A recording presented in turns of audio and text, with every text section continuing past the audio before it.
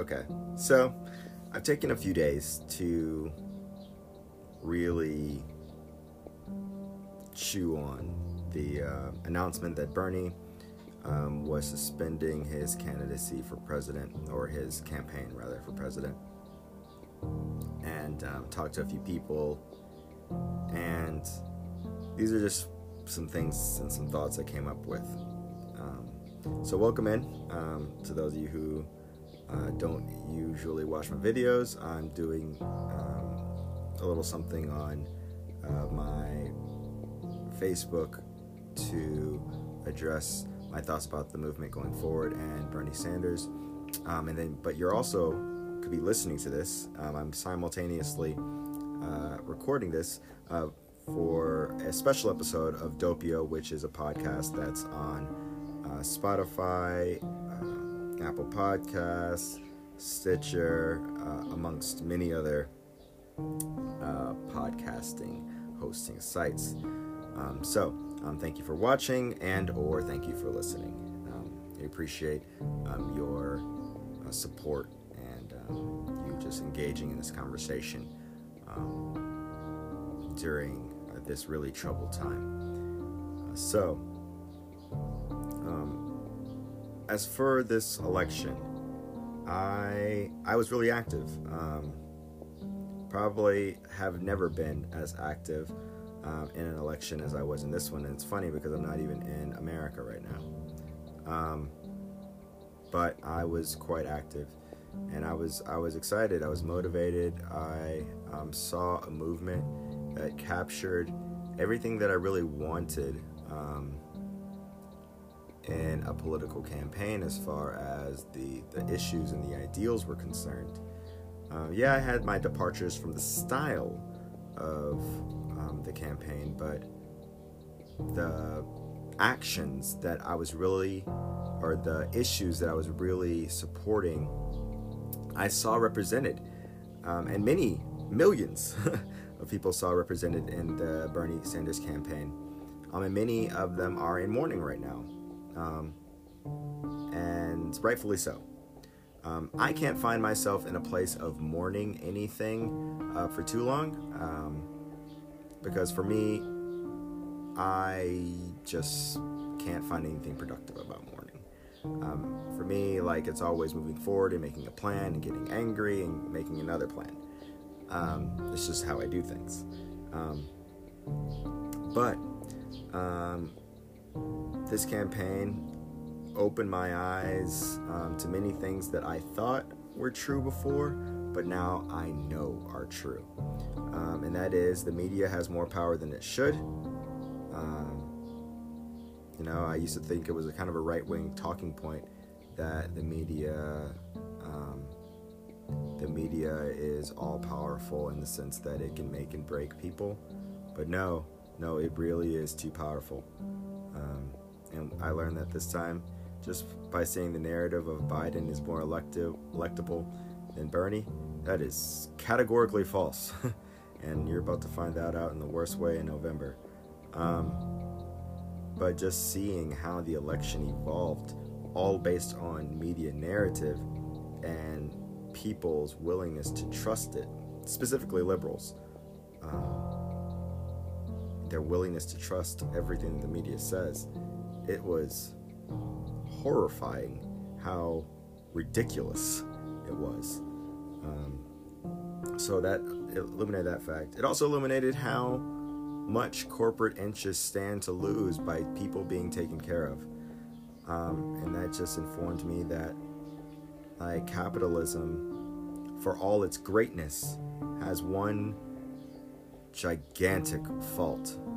And that fault is that when self-interest is the most profitable thing, the right to the people will get trampled all over. When they can make money over your dead body, they'll kill you just to make that money. And it's terrible, but it's a truth that I have now embraced, and I understand and will plan with going forward. And many progressives have now understand this. And I won't say just now progressive understand this, but populists understand this. I mean, look at the pandemic. Look at the economic stimulus. That stimulus was mostly for corporations, not for you. And you're still dying. You're still in pain.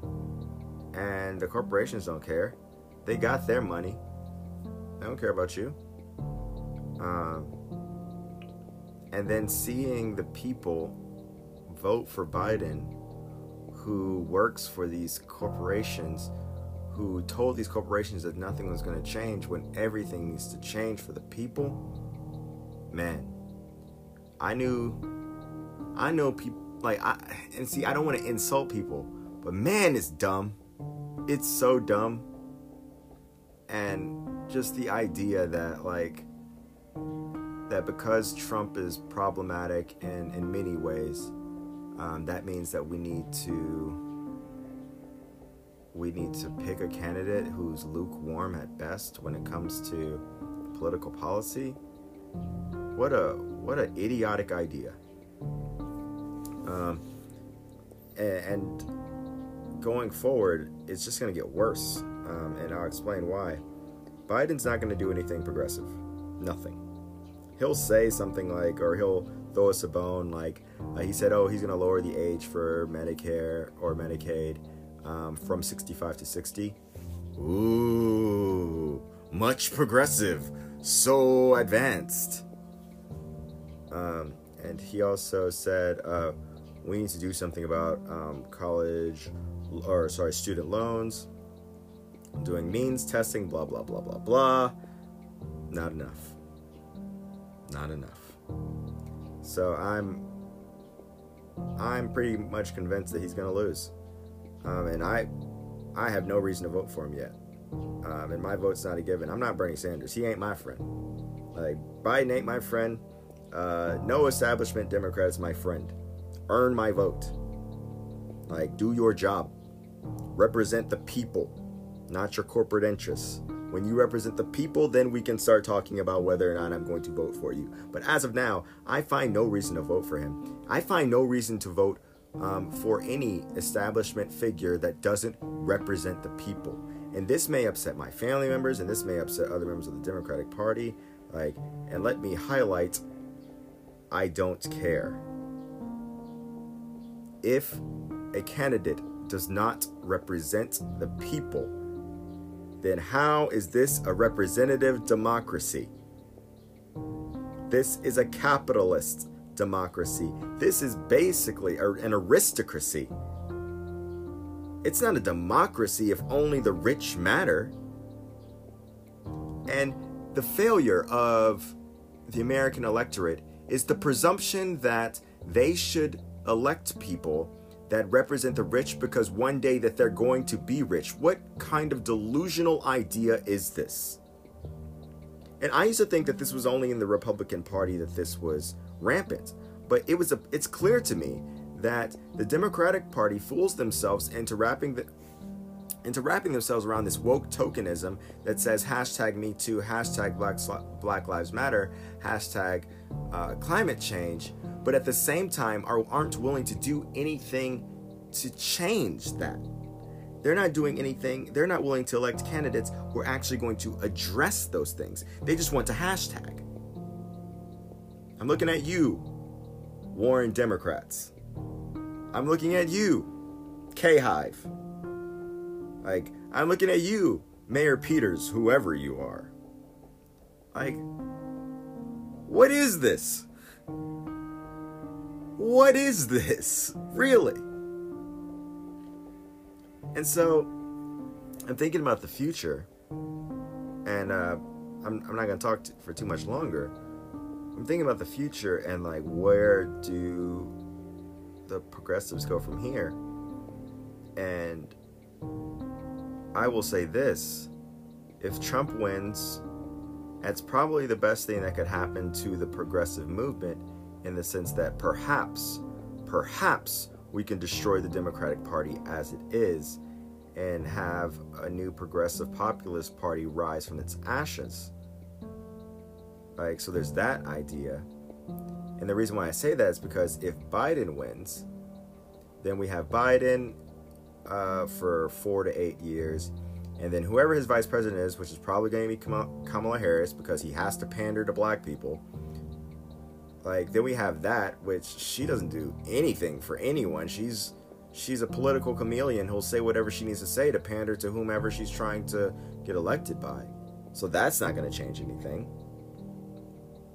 Right? So we're looking at 8 years of neoliberal policy, which the people can't stand that. They can't, like, it's already killing people. But on the other hand, 4 more years of Trump is also killing people. Catch-22. So I should vote for what? Tone? I don't know, man. I really need more time, and I need for people to actually give me a reason to vote for Biden. And when I say people, I mean Biden. I don't want people in my fucking, sorry, excuse my French. I don't want people in my message, in my inbox, and in my comment section saying, how could you not vote for Biden? Like, not voting for Biden is voting for Trump. I shouldn't have to do that. I shouldn't have to pick between the better of two evils. If they're both evil, I should not have to vote for them. So I'm betwixt a rock and a hard place. But I can say this. The political process has to change. More people have to be enabled the ability to vote. The young people in this election were largely cast off, and they made it so difficult for young people to vote that it was like that it affected the election itself. My generation and the Gen Xers outnumber the older electorate, and yet the way voting was planned and implemented benefited the older generation, and I hate it. It makes me view the older generation in a very selfish and petty way, because they're only interested in themselves and not the future. They're more steps ahead for me than are ahead for them, and yet they're pulling up the ladder behind them and making it more difficult. And I just can't for the life of me understand why they would do that. But the future is us, not them. And sadly, I have to view that generational divide, the establishment, politicians, the media, as an enemy of the future, not just a hurdle of the future. And that is unfortunate. So I'll wrap this up. Thank you guys for watching or for listening. If you want more content, we have Doppio. Please look it up wherever you listen to podcasts. If you're watching this on Facebook, I'll put a link in the comment section below. And let me know what you think. I'm not an expert, but I know a little something. But I'd love to talk to people who know more than me, or people who have more questions about how this happened. Please take care of yourself. Social distance. Wash your hands. And just take care of your mental health, man. And I'll see you guys next time. Later.